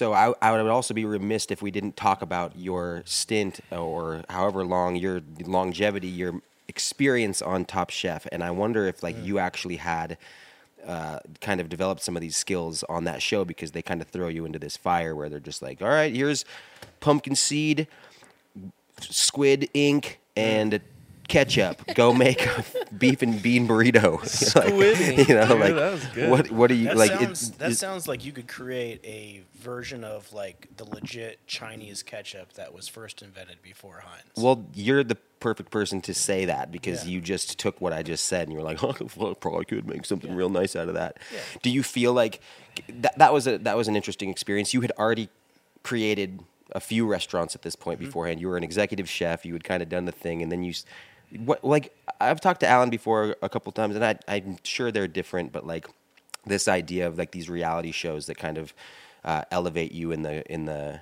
place that you're at, like as a singer, singing shows, or as like America's Top Model, or these Top Chef, Master Chef, whatever shows there are. What was the interest for you to get into that when you already had restaurants that were open, and were they the places that you kind of started to kind of be like, this is where I can get really inventive, this is where I'm developing these skills, or did you already have those? I believe I already had them. You kind of have to, I imagine. I'll tell you the good, bad, and ugly. Right. So, number one, myself going on Top Chef was my publicist dream. You had a publicist at this point? Yeah, it wasn't so much my dream. Okay. And at the same time, I had a restaurant that was financially struggling in a place where it shouldn't have been financially struggling, but I didn't understand the economics of the location that I was in and the clients that were showing up to that location. I thought being at the gates of Petco Park, I could do high-end Mexican food and it would crush. Right. And the truth was they were looking for a ballpark dog. And they assumed Mexican food would be a $5 1-pound burrito. And I was buying high-end ingredients and using Mexican flavors. But I dubbed it as Mexican food instead of farm fresh food with Latin influence. And so people were they're like, oh, well, how is he charging this much for carne asada? But it didn't matter that I was buying grass-fed beef from a farm that the most expensive restaurant in the city was buying grass-fed beef farm. Right. Grass-fed farm beef, right? So I had to make a decision. What do I do? Can I go on the show? Will the show help me? My publicist thought it was the best next move for me because I've been on a couple shows. I was on Bizarre Foods, where I served sea urchin ice cream and swordfish bone marrow, and I know you want to talk about that. I do want so to talk we'll go about back. that. But then getting on the show, at the same time, it was like, that's kind of like the pinnacle move for a chef. If you can go on the show and you can win, you could pretty much do whatever the heck you want to do Is that true? in this industry. Yeah, absolutely. I mean, if you play your cards right and you perform well and you're a good personality and so on and so forth, you're going to do great. And I think that Top Chef has absolutely provided me opportunities that I wouldn't have had I not gone on the show, right? But I think, Al, you would agree, reality TV isn't exactly reality, right? I mean, there's some areas of it that's absolutely reality, and they catch those wonderful moments, but they like to catch the ones where you shit the bed most, Sure. because that makes great TV. Yeah. Did this person just blend up tomatoes with a sticker still on the tomato? They did. Idiot. And we got it. Yeah. And then everybody Right. in They're the just country thinks that hoping you're for the you to biggest fail. piece of shit for blending Right. a wrapper up in your sauce when you only had like 13 seconds to make the sauce. Right. Right. Right? Immediately we have couch critics, is what I like to call them. Sure, yeah. The best kind of critics. It's kind of like Yelp critics. Yeah. Worse. Yeah. I love Yelp critics. You guys could read my Yelp review responses if you want. That's a good show. You respond? Oh, yeah. Nice. Only when I have a good response. Yeah. Right? Like, I'm not just going to be like, oh, You're a jerk, tasteful dude. Right? Yeah, Like, yeah. I'll point out, I will use what I think are my smarts to try to outsmart them and do it in a very passive aggressive way. Yeah. That's funny. I've actually stopped it, though. I do not respond to reviews anymore. I don't even read them. I was Yeah, gonna say you good. shouldn't read them. Yeah. We have about 75% negative reviews of this podcast, and I don't read any of them. I read them all, man. Julian I'm still down. stays I'm up. still down in the bottom. He stays up till 4 a.m. reading them every Yeah, night. I'm just I crying. hope this is the worst reviewed one. I know, it'll all be of great. No, this is going well. And then I'm gonna comment. Okay, so you decide to go on Top Chef.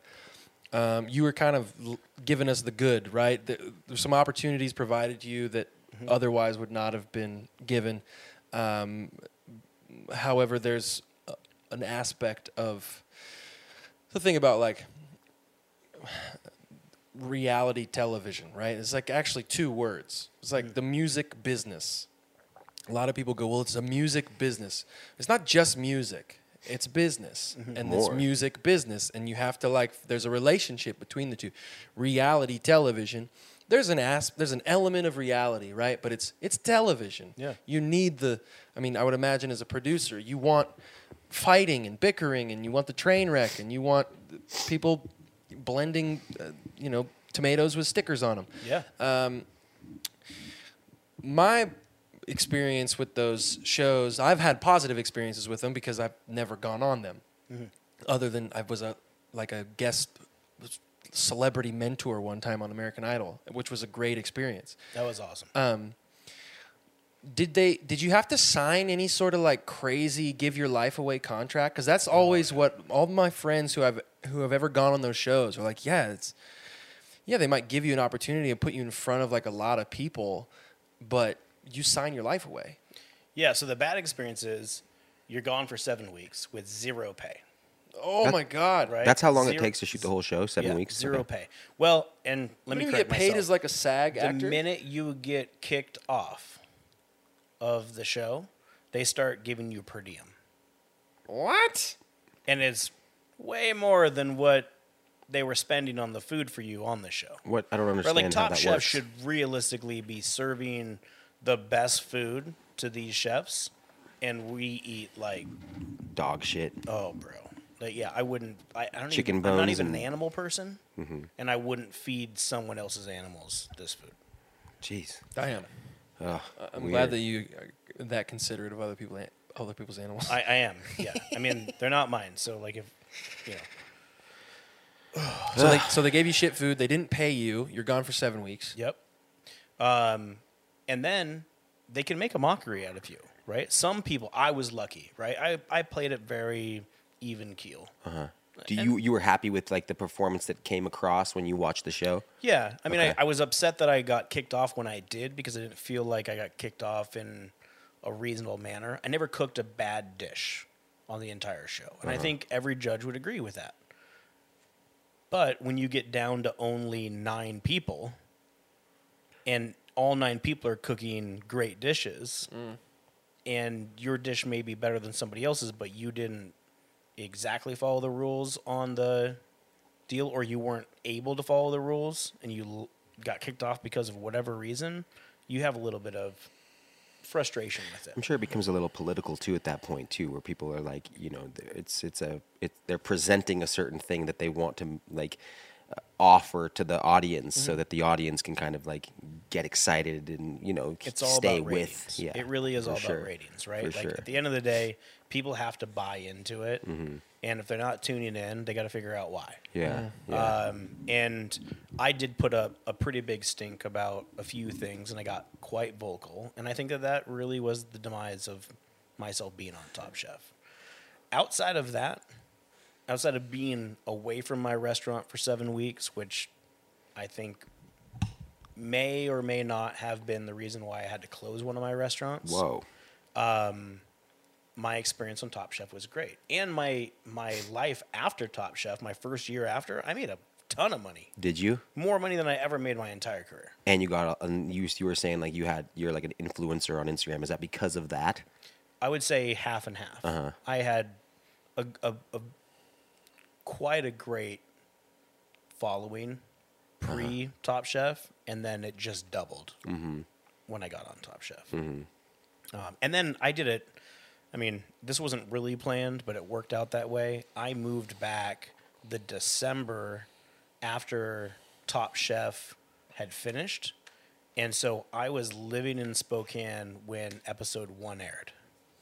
Oh, wow. And Spokane's media was like, "Oh my God, we got a celebrity who's cool. moved back to Spokane, was in the military." I mean, there was just so many angles. So much hype around you. Yeah. And so, it made it really easy to come back and enjoy that. And I think it helped me get a restaurant open quickly. And I opened Zona Blanca on unemployment. Really? Yeah. But you closed one. Yeah. Well, I was on unemployment because the one that I closed, I got sued by a few people because I signed some personal guarantees I should have From never the signed. show? Not from the show. When I opened up the restaurant I ended up closing, I signed personal guarantees that I should have never signed as a 10% owner in a business. And so when those bills didn't get paid when the business shut down, they came after me. And I didn't have the money to pay those $30,000, $40,000 bills, right? And so, For all of our friends, for all of our unemployment friends out there, this is Yeah. well, and it's just business 101, right? I didn't have my lawyer look at anything. I was like, oh, these guys are great. And they were good guys. It was just, at the end of the day, when you lose a business, you have to think about number one, right? And those guys thought about their livelihood. And so they took care of the things that they were legally responsible to take care of. And I was stuck with the things that I was legally responsible to take care of.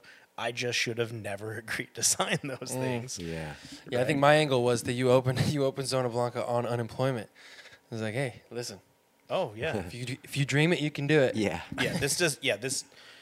You can be as successful as you want to be. And anybody who says, oh, you had all these opportunities or, oh, you had all this, be like, hey, there's people running the Olympics with no legs.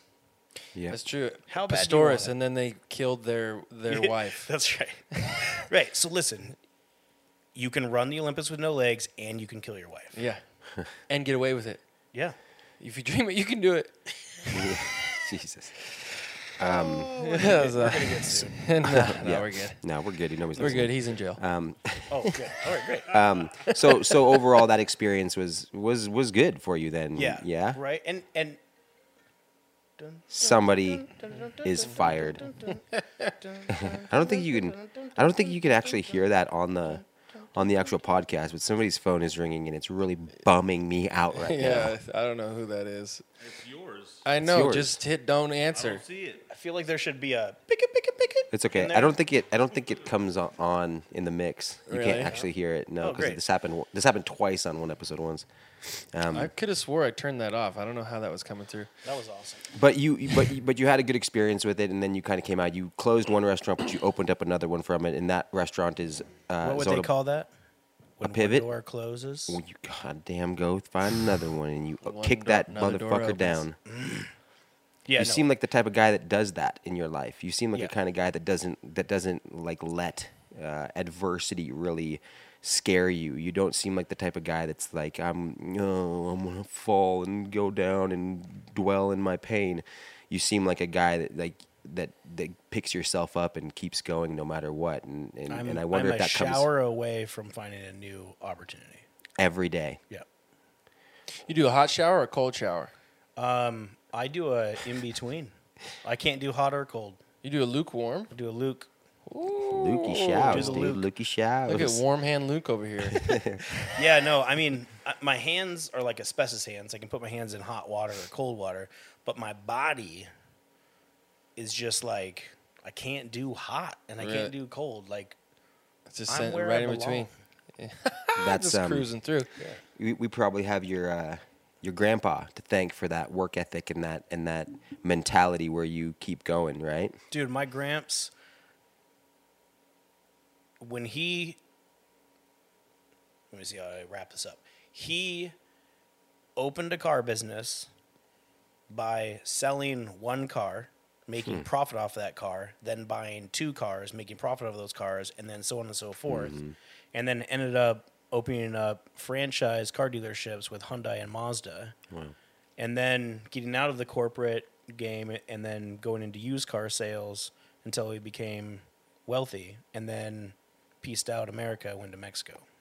Awesome. Right. So Drank yeah, I tequila. believe very similar, like his style of like take this small little thing, make it successful, and then get two small things to make them successful and handle what you can handle. Zona Blanca, 400 square foot kitchen, Wow. $500,000 a year in sales.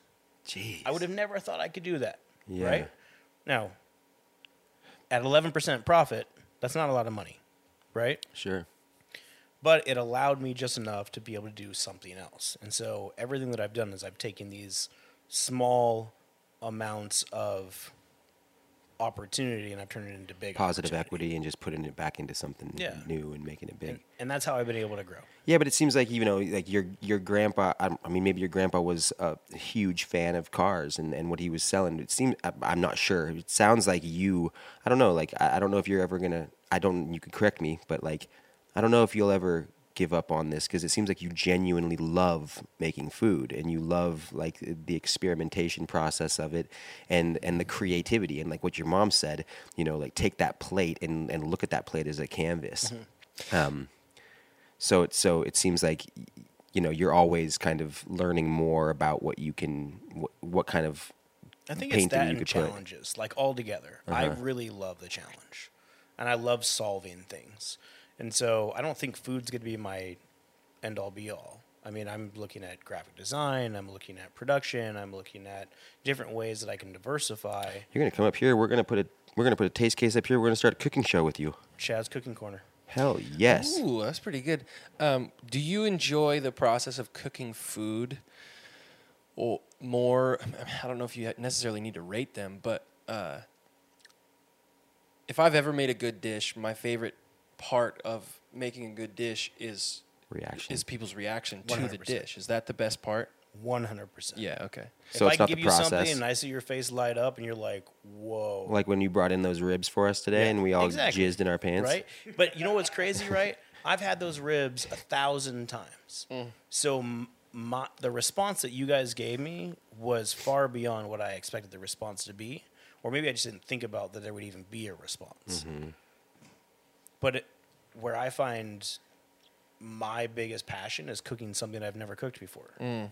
Right? My favorite recipe is the one I've not developed. Wow. Love that. Is there any weird creations? You said you cooking. Sea urchin ice cream. No. You're cooking a dinner tonight for a birthday party, and you threw together a combination of essentially like things that you had left over, but you're like, damn, these things all work really well together. Yeah. You know, there's like some industry standards in the cooking world, like, you know, chocolate lava cake and things that have happened in the last like 20 years. Mm-hmm. Do you have anything like that you're sort of in the lab where you're like, bro, I took a turkey and I shoved it into a bison's eardrum and then I cooked it overnight in a vat of Cheerio dust? Is there anything like that right now that you're like kind of developing that you can give us a little wink at, or you got to keep That's those all wild. up under wraps? No, I don't hide anything. I'm not a don't got any turn my back on anybody and look over my shoulder and say don't watch what I'm doing. Everything You don't have any Slugworths on your team. Everything's up for grabs. And the truth is, right? Like Escoffier wrote the book on cooking. I've learned everything I know from him and 100 other chefs. Everything that I have today, some portion of it was taught, right? So authenticity, in a lot of ways, like they say, is dead, right? I'm just taking what I learned from somebody and I'm applying my own flavor to it, which gets me excited.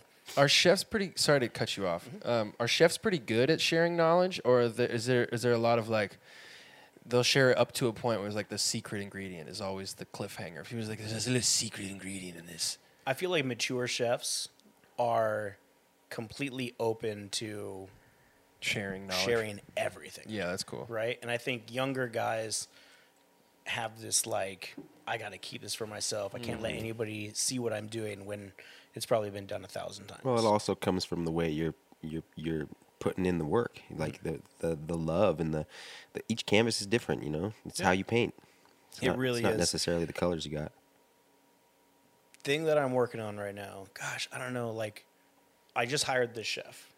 I just hired 2 amazing chefs that both moved from Southern California. That was awesome.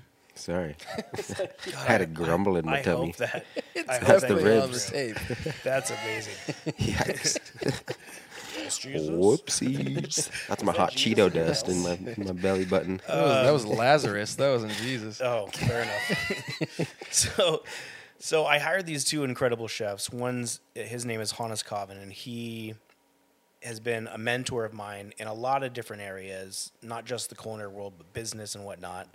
And then I hired the chef for the new Zona Blanca, and her name is Gina Pekka. And she's 24, and he's 52. I met Hannes. He came up. He You did? cruised Yeah. up here. Yeah. They are literally the same age, somehow.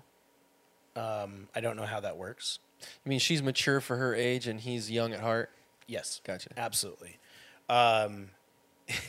So it's really cool to work with them because their style of cooking is different than mine, and they're challenging me every single day. But what's really cool about it is I'll come up with an idea, and then I'll present it to them because I really care about their opinion, and I know they're going to make me better.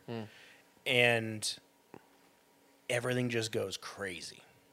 Right? And it's just like we're like pulling things out of the air and we're like, oh, well, what if we did this? And then what if we did that? And then all of a sudden, this dish that I would have normally gone this one direction with has like multiple dimensions.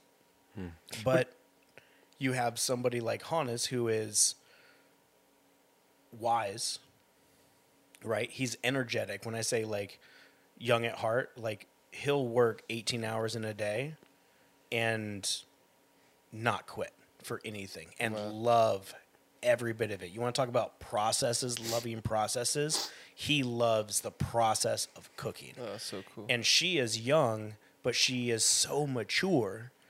Most people her age, all they care about is money and getting notoriety. And she's like, I don't care about that. Like, I don't need a paycheck. I'm here to learn. Awesome. So Which cool. is super, which makes me want to pay her more. Totally. You know Well, what that's I the mean? thing. Totally. Because she'll respect it. She'll appreciate it. Yes. And so we created this dish the other day. I was cooking for this Mexican family, and all their families from Sinaloa, Mexico. And the brother of the person that hired me spends a lot of time at Zona Blanca. And he's just like, man, this is like, I can't get mariscos or ceviche anywhere like this. And this reminds me of my home, and I love it. And he's he's a good, he's done well for himself. So he spends a ton of money. Like every time he comes in the restaurant, he spends like $200. And $200 on ceviche in Spokane is a lot of ceviche. I was gonna Yeah. say you got a Right? half gallon of ceviche. Good on There him. might be some tequila in there too. We're not fans of that around here. Nah. So we made this dish, and we were thinking about like, what dessert could we make for these people that they have had that reminds them of their upbringing, but is different. And so we did a tres leches, which is like a 3 milk cake. Yeah. So you make a cake, you let it kind of dry out a little bit, and then you pour over this milk or 3 cream style sauce over it that's liquidy, and you let it reabsorb all that in there, so it becomes really decadent, right?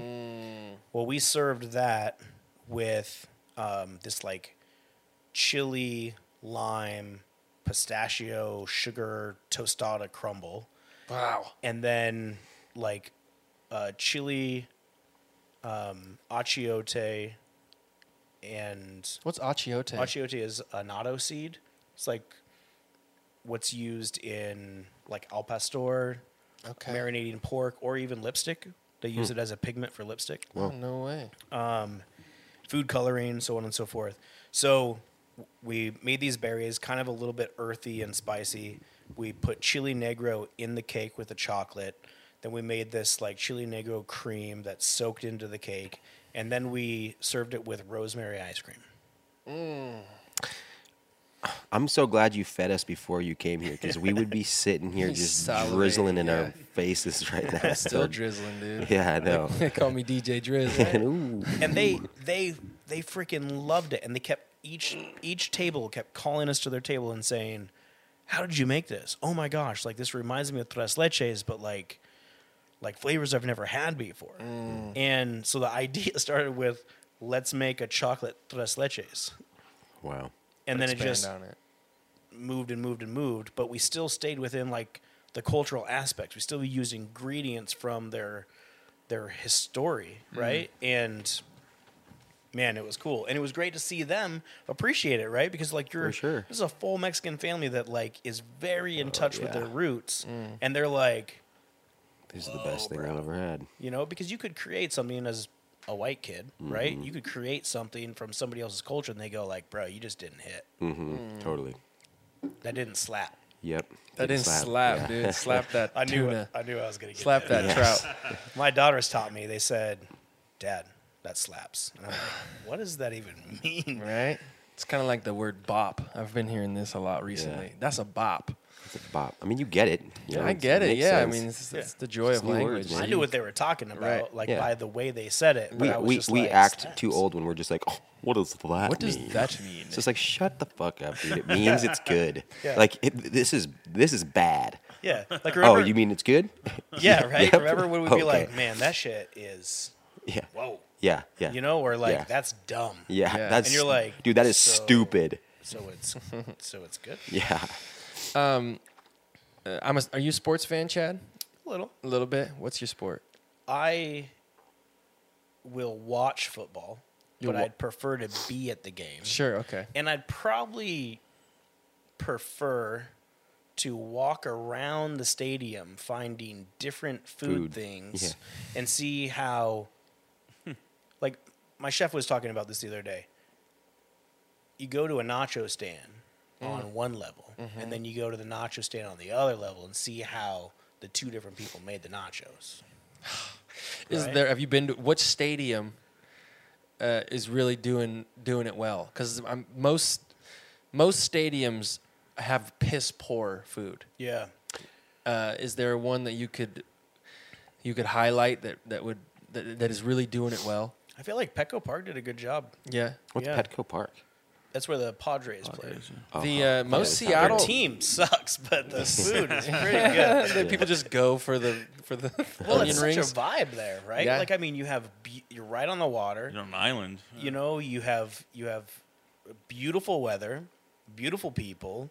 They have different levels of bars, and it's a party. You Yeah. know, so it's like you can't help but to have a great time. I spend 15, 20 minutes in my seat. Petco Park, dude. All the pets of the world. Yeah. That's crazy. Padres? Today, Padres? Junior. I was The going to say Friars. Pittsburgh So Pirates. I was Padres. asking you if you're a sports fan because I wanted to. I was trying to curtail into a question. So you're a football fan. Bo Jackson, maybe one of the greatest athletes of all time. Utilitarian, right? Yeah. He could play football. He was a killer baseball player. Apparently, can like shoot a moving target with a bow and arrow with his feet. Wow. Have you heard about this? No. You got to watch the Bo can rock a boat. dude, yeah, like a 30 for 30. The 30 for 30 on Bo Jackson is really incredible. But is there an ingredient that is like the Bo Jackson of football that just is so versatile? I mean, not to count out salt and pepper and like count out the category. Is there a specific ingredient that you're like, I could use that ingredient in pretty much every dish and it's always going to go great? Is it an herb, a spice, a cilantro, a thyme? Is there a specific ingredient that you're like, that's the Bo Jackson of food? Well, I think herbs in general. Herbs in general, Right? yeah. I mean, you can make herbs savory. You can make them sweet. You know, Mine's green egg. Tabasco. egg. Egg's probably the most universal. Yeah, shit, egg ingredient probably out there. I would agree with you on that. Is there a meat? I have this question a lot when we're traveling on my bus. It was like, what, if you could only eat one meat, what would the meat be, right? And I'll typically land on a red meat kind of thing. I really love beef, but I do think that it's pork. I think that pork is the greatest meats of the meats. I think that it's pork. Yeah, I think pork is probably the most versatile. But I like chicken. Come on, son. I like chicken too, but I never get, unless it's fried chicken. I like That's chicken. all I eat, dude. But All you eat is a wrap, bruh. Grilled chicken Caesar wraps, if dude. somebody laid every piece of meat out in front of me and said, "Which one do you want to cook?" It's always lamb. Oh yeah. Oh damn! I never go for lamb. Yeah, I don't know why. There's just something about it. I had the chef in Baja. His name is Miguel Angel Guerrero, Great Okay. name. and he is a handsome devil, He sounds like it. right? Like Which one does he look like, me or him? Come on. sorry, Come Which on, one? come on, dude. neither. Come on. Not Come even on. close. I'm Ecuadorian, Is dude. it because all my right? face Closer is to me. lopsided? He is tan. This is bullshit. He looks like he suck, dude. belongs on like a telenovela. He's like Javier Bardem. You ever watch like Spanish Vicky soap Cristina operas? Oh yeah, Barcelona. dude. Yeah. Those the He is most like beautiful the people. hottest God. Mexican Telemundo. like novella actor in the world. Okay, so tell us a little bit more about this I want guy. to touch on him. So this guy, he took me on a crazy journey from Tijuana all the way down to Cabo San Lucas via truck and like enduro motorcycles. There was a group of 15 Mexican guys, and I was the only American. And they all spoke Spanish, very little English. I mean, they could, but they weren't for whatever reason. I think it was to teach me some things. And I learned a lot on this Yeah, trip. good on him. But this guy cooks lamb like I have never had in my entire life. Wow. And I've had him cook lamb. I've spent a lot of time with this guy over a couple years. And I've never had lamb taste the way that he has made lamb, from rotisserie, a whole lamb, to a leg of lamb, to lamb chops, to whatever, braised. And am like hooked on phonics. It's settled. That's what we're doing the first day when you come in for the Done. Chad You think you Chad you think cooking you could- connection. Yeah, you think you could rock some lamb out of the taste case? Yes. Oh, my God, dude, yeah. I'm real No, stoked. I mean, it's literally my favorite protein to cook with because I think maybe it's the challenge. I think many people don't like it. And everyone that I feel like I've cooked lamb for that didn't like it loved it after I cooked it. So now it's like I want to shove lamb in everyone's face. Yeah, because I stay away from lamb. For me, I'm not like, if there's lamb on a menu, I'm not gonna go, oh, let me We're spend gonna- 40 we're gonna- bucks I on will. lamb. I like gonna it. lamb down. I'm in it. It's also like very phonetically close to lame. Is that what you're doing? Yeah, there's a Nah. B at the end, so it's just like No, that's interesting. I would be thrilled to. I would eat your lamb. Done. yeah, I I'm would gonna too. make you lamb. It's scheduled. Put it in the calendar, Steve. I would trust anything you made at this point. Honestly, Thank you. even the gummy worm and nacho cheese quesadilla that you're talking about. Yeah, it's weird. If you can get away from like what you're eating and just think about how it's like exciting in your mouth, Yeah. it's gonna be great. And the truth is, people either want to kiss me for it or stab me. Right. Like, there's no in between. There's no like, oh, I kind of liked it. It's those Dory Locos made me very excited or very, very angry. Yeah. Wow. Hey, you are a somewhat of a philanthropist yourself, and you're involved in a lot of charities, and you do a lot of stuff for the community around here and outside of it. Can you talk about that a little bit? Because it's really awesome. I think like taking what you do, and obviously everybody here knows now that you're an incredible chef and an artist in the kitchen, but you go outside of that as well, and you kind of pay it forward in a lot of cool ways. So what are you kind of involved in right now that you're working with? Well, yeah, I mean, I'll touch on that a little bit. So I think that the reason why I care so much about doing things for other people really kind of started with my grandmother. My grandmother spent almost like 3 days a week working at City Gate as a volunteer. when Was I she a the kid. same grandmother that was married to your grandfather? Correct. Okay, they were the Yeah. power couple. Yeah, absolutely. Wow. And, you know, she volunteered all of her time at the church and she decorated the church and all these things. Like, she was just so involved in helping other people. And as I grew up, I needed help from people. And I can't forget about that ever. So I don't know. It's just like, I see the need, and if I have the opportunity to give, I will. And in my earlier career, it was just giving my time, right? Like, oh yeah, I'll come and cook at this event. You just take care of what it costs to do it, and I'll do it for free. I'll just donate my time to it, or I'll go and serve at a soup kitchen. And then I met a guy named Yul Sterner, and he and I and a couple other people created this thing called Hunger at Home. And it was really about providing meals to the food insecure, right? And there's this like thing that people struggle with feeding homeless people, and that is, do they really deserve it? Are they choosing to be homeless, or whatever it may be, right? Sure. But kids don't choose to be homeless. Right. And when you see kids climbing out of a tent near the freeway and then walking a half mile to jump on a bus to go to a school after climbing out of a tent, like, it breaks your heart. Right. And so I started to really fall into like, this is my industry. I know how much food I throw away on a daily basis. How can I turn this around? How can I provide some sort of help, right? Is it just providing food? Is it helping raise money? Is whatever it may be. And so we co-founded a charity called Hunger at Home, and we raised $400,000 in our first year. Wow, man. Distributed 140,000 of it, which was our net profit.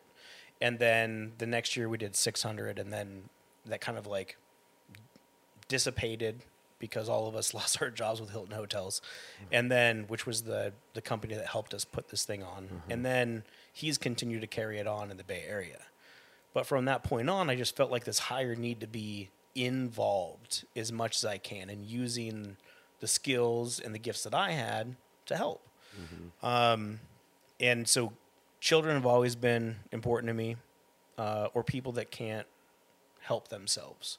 And when I came back, I did a lot of charity work in San Diego. When I came back here, I was like, well, I can't just stop this. Like, this isn't just one area. This is my life. I have to continue to give back where I can. And I was lucky enough to, you know, be asked to MC a couple of events and get involved with, you know, Big Table, which helps out supporting our industry first, right? Our hospitality industry.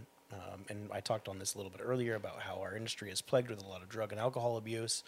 And so how do we help provide services? And by raising money through Big Table, they can provide help to these people, or low-income cooks or dishwashers that end up having a child and they can't afford a crib or housing or whatever. Can we help pay their rent and things like that? And so, you know, first I attacked, you know, our industry.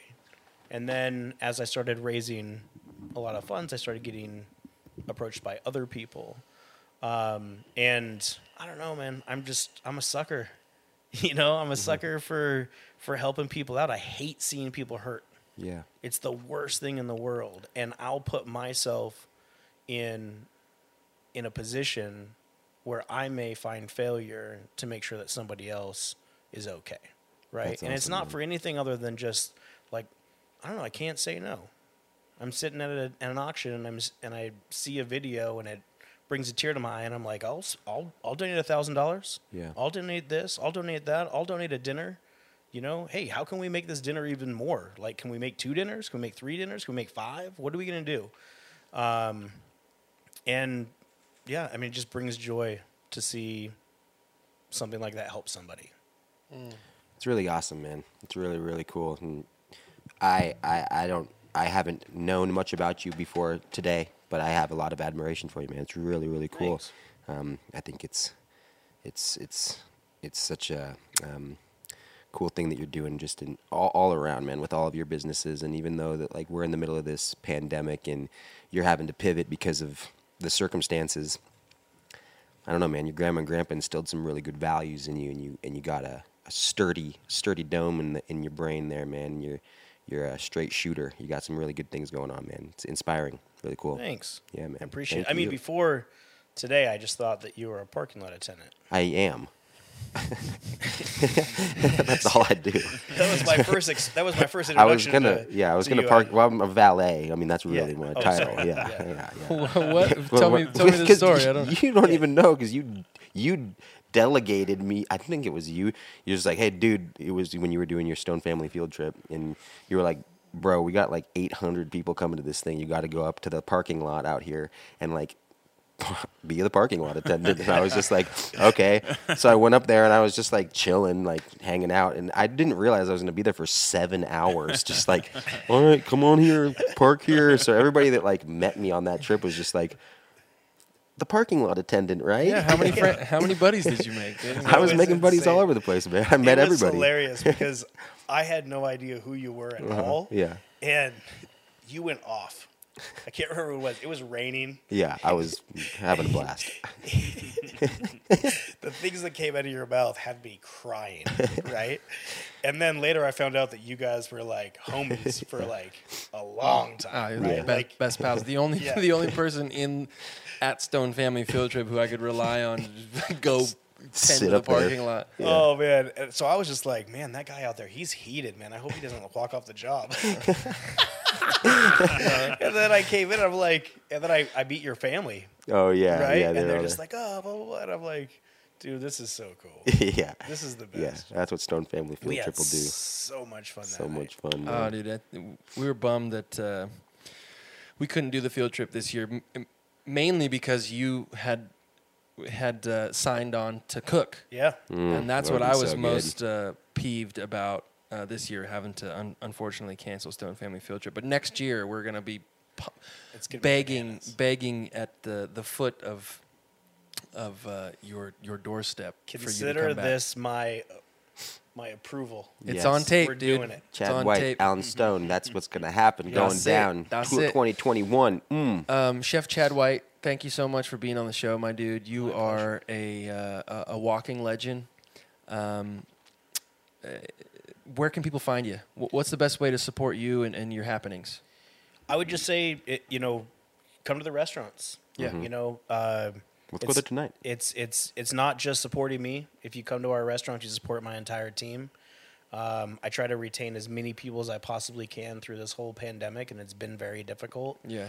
We have a solid team. These guys, they really do bleed for me, and they're happily doing it. And so when you come and you spend your dollars at my restaurant, you're really providing longevity for them to have their positions. Zona Blanca is still closed. We've been closed since March. We're hoping to be open in November. High Tide 2 is open and running, 835 North Post Street. That was that thing you had earlier. Yeah. But it was way up here. I almost cried on our earlier podcast. Yeah. What's going on, dude? Is this the ribs? I had so much caffeine that I know, I so have I. got emotional. And then if you like barbecue, man. Who doesn't? Man, I cannot give enough praise to my two pitmasters, Scott Randall and Colin Barker. Colin Barker left ministry to be a pit master. Wow, dude. And There's a book in that. That's just different ministry. yeah. Yeah, totally. Oh, for sure. No, he is the Reverend of Q. And then Scott, he left Child Protective Services. Wow. To be in barbecue, and they're both very involved in the community, and they are so passionate about what they do. These guys wake up in the morning, they text me, they tell me what their thoughts are for the day, how they can improve by 1% every single day, and they have made me the luckiest guy in the world. And so, and that's everyone that works there, from my business partner to my GM, everyone that works for me and my team. Like, I even say, like, work for me. Everyone I get to work with on my team. You know what I mean? Like, I am so incredibly blessed, and all I want is for them to continue to have a blessed life as well. And so if you come and you spend your money in our restaurants, that's what you're doing. That's so cool, man. Well, we're gonna tonight. go and get some High Tide tonight. What time does High Tide close? 6 p.m. 6 p.m. All right, we got to get there earlier, Jules. God, dude, I'll buy. Oh, although I'm only on a parking attendant salary, so I'm fucked. I don't know how I'm going to do this. Which is pretty good in comparison to everybody else who works up here. We do sell hot dogs True. now. Oh, So okay, those cool. are- I can those are more afford those. affordable. Yeah. Easy. Sweet. Chad, you're a legend. Thank you so much for being on the show, and I can't wait to have that leg of lamb when you get up here with You're the an taste artist, man. case. Yeah, we're gonna start this thing. So people who are listening, the next sister company of this Live at the Lodge umbrella is Chad White Cooking Connection. You know what, though? We need to have them name it. Them? Yeah, why don't you shoot in the comments what you think we should name our cooking hour with Chad White? We could throw in an idea or two, and you might just get picked. And if you do get picked, we'll send you a freeze-dried leg of lamb. Yes. I know people with liquid nitrogen, so we can make it happen. Send them some freeze-dried seal. Speaking of seal, baby, I could make a little kiss from a rose on the grave. Who am I to you, the stranger, appears, yeah. Now that your roses are blue, like it's the blue on the rain. Na na na na na na na na. Chef Chad White. Na na na na na na na. Hell yeah. Cha-ching. Cha-ching. Oh, boo-boo, did you just make it to the end of the video? Yes, you did. Do you want to see more videos just like this one? Do you? Well, then head over to patreon.com/Live at the Lodge, where you can support the How Good's This podcast, as well as the entire Live at the Lodge family. Yep, yeah, you're going to get exclusive merch, personalized shout-out videos. Me and Jules, we're going to show up at your house and baptize your nephew, huh? Check it out, patreon.com/Live at the Lodge.